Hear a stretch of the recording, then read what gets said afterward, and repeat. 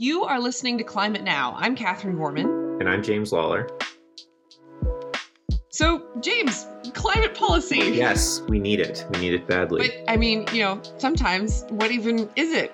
Where do you even begin? I mean, climate change is so pervasive. Its causes are so entrenched, it seems, and the impacts are so vast.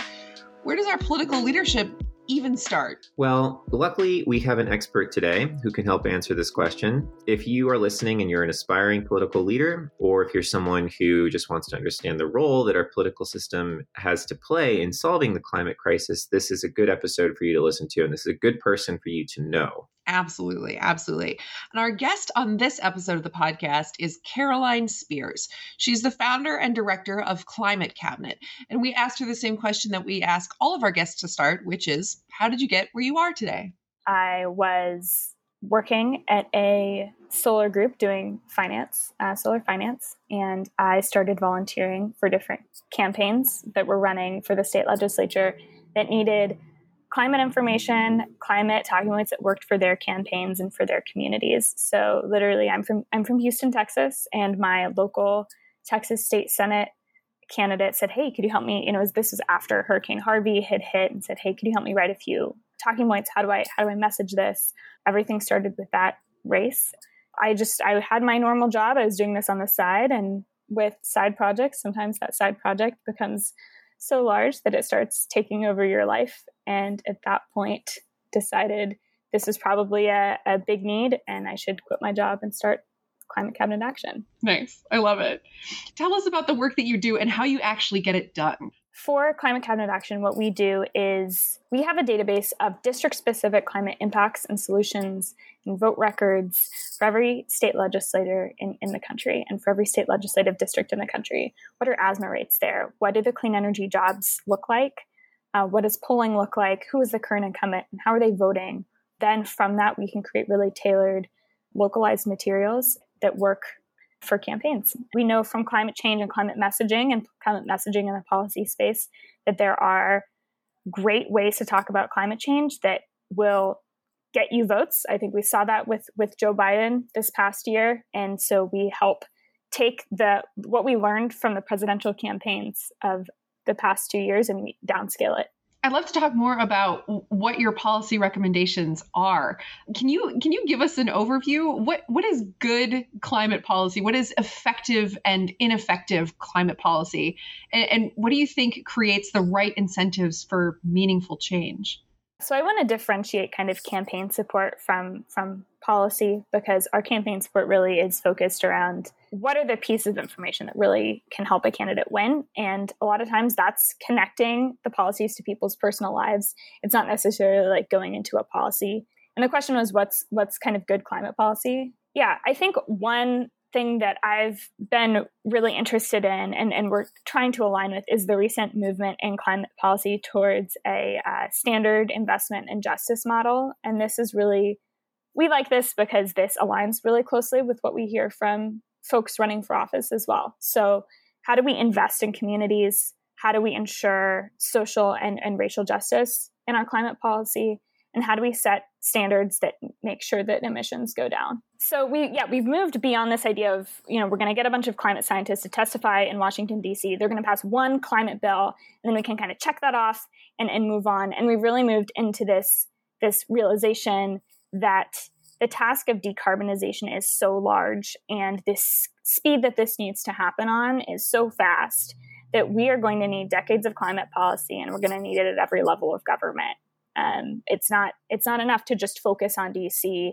We live in a federalist government system where every level of government has unique and specific responsibilities. That pretty much goes to the heart of why we need kind of action at every level. And so that's what we're really focused on. Can you take us through level by level? What does effective climate policy look like? And maybe drawing some lines where appropriate with ineffective climate policy. Like what types of policy, really kind of pushes the wrong levers as you ladder up? At the local level, local governments have immense authority over two things that we're really looking at right now. So the first is housing density, transit options, which make transportation just more affordable for people. The idea that everyone is going to buy into having a $25,000 car, you could argue wasn't a great idea to begin with. We're going to put this barrier to participation in society, the barrier to participating in society, the barrier to having a job in most of our major cities is owning a very expensive piece of equipment. Even like you want to buy it used, $5,000. That's where local governments can really step in to make our living spaces more affordable and solve climate change at the same time. So we've got urban planning. The other place that local governments have so much impact is in building codes. What are we going to do on efficiency standards, on electrification, all of these pieces? Local governments have huge authority and great leadership potential. And I think we're seeing that leadership in a lot of cities across the country. Local governments also determine kind of where natural disaster money gets spent. So we have these kind of waves of climate disasters now happening every year, and they determine who gets the money. The state, like obviously everyone knows, the federal government kind of comes in when there's a natural disaster and funds things. States are responsible for who gets natural disaster risk funding, responsible for what does the electricity grid look like, responsible for clean cars. Are they going to adopt the advanced clean car standard, which is like the best in class option for states?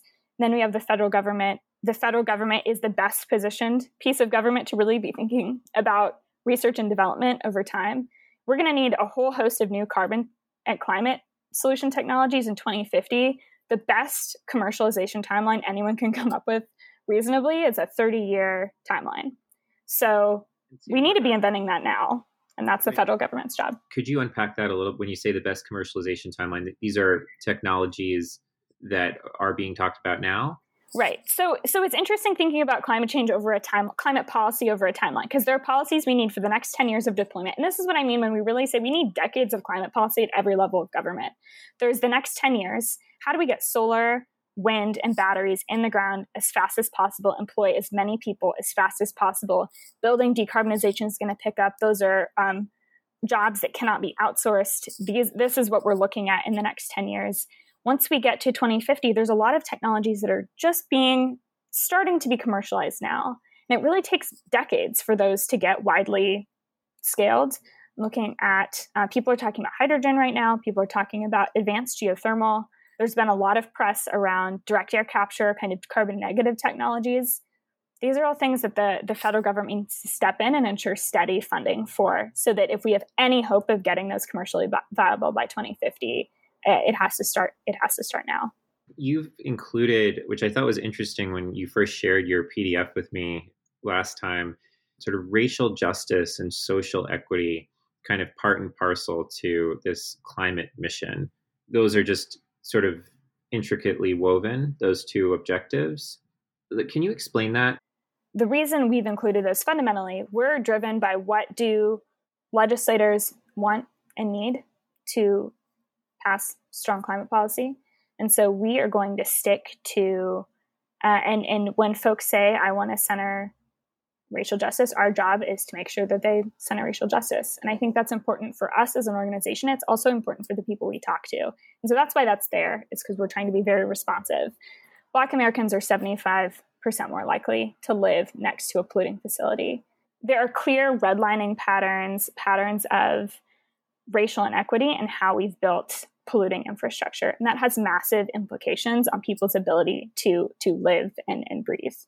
So when we're thinking about climate change and all of the pollution that's come with it, I think it makes sense to include. I'd love to ask about the role of social pressures on business. What's going to be the requirement, the social requirement of our politicians if we see public motions from our businesses that may seem interesting, but also maybe lip service?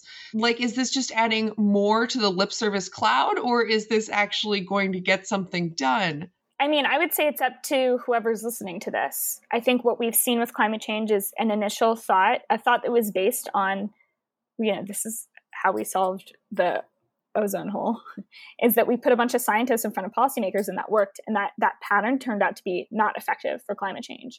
And right. This social movement is crucial. Can you talk about, other sort of larger policies like cap and trade, for example, or other sort of structures that are set up through legislation that would be important, that are important for let's say the US to adopt? Absolutely. I'm really excited about clean energy standards. That's the classic, carbon free by 2035, carbon free by 2045. I'm really interested in permitting and streamlining for wind, solar, transmission, batteries. I worked at a solar company before this. Projects died because at the county commission, people would come and say, these solar panels are going to suck up all the sun in our area, or these solar panels are going to leak into our groundwater, things that just aren't true. And unfortunately, I think society is getting more and more conspiratorial, and especially in rural areas. And projects die over that. And if we're really going to think honestly and strategically about decarbonizing the economy, which is challenging, and creating those jobs, then let's talk about it. So what are some effective permitting structures that we should have in this country that you see elsewhere? Clean energy standard, I think we've seen great work on that in 30 states have passed some type of renewable portfolio standard, which is just a requirement. You have to get a certain percentage of your electricity from renewable or clean sources by a certain year. North Carolina has passed some really good legislation around this. We've seen good legislation in Virginia around this. We don't have to look internationally. We're already doing it here, and we're not just doing it in California.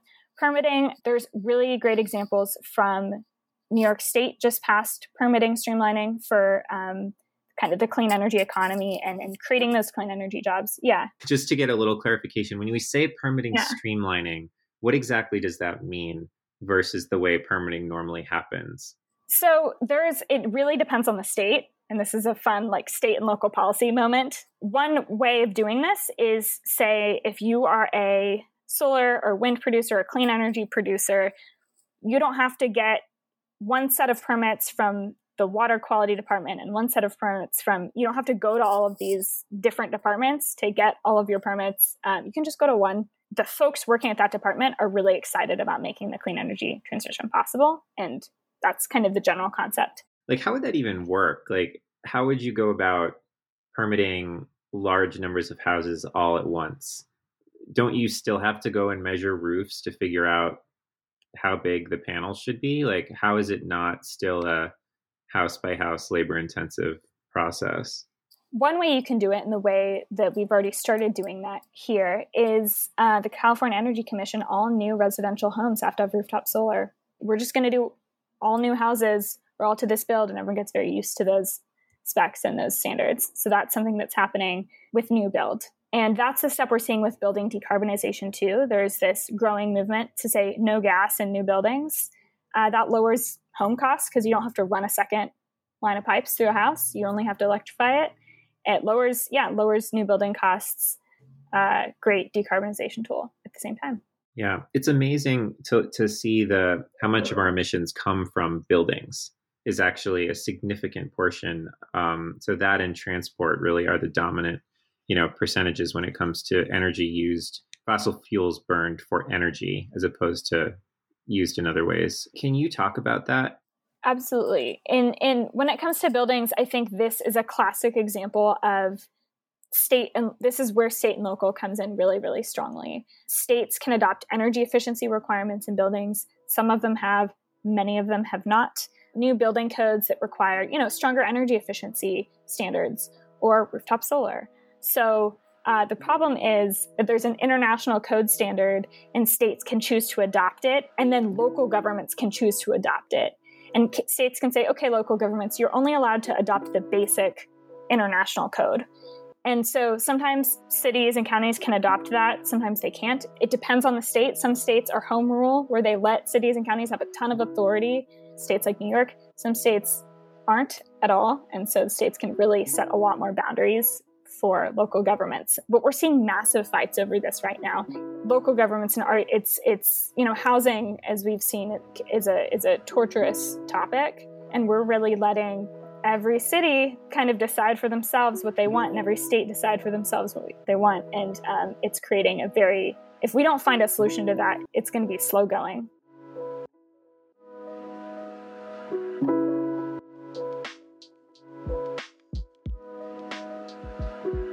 Caroline Spears of Climate Cabinet. It was so amazing to be able to talk to her, and I think it's so crucial to be able to think about how we approach climate change policy and thinking about it on these different levels and really breaking down the action that we have to take to these very, very granular levels. ClimateCabinetAction.org, founded by Caroline Spears, is active across every state legislature and congressional district in America and helps politicians design their communications, grassroots engagement, and more. Amazing. Amazing to have that reach. So that is it for this episode of the podcast. Head over to climatenow.com to check out other interviews, watch our videos, and sign up for our newsletter. If you want to get in touch with us, email us at info@climatenow.com or tweet at us at WeAreClimateNow.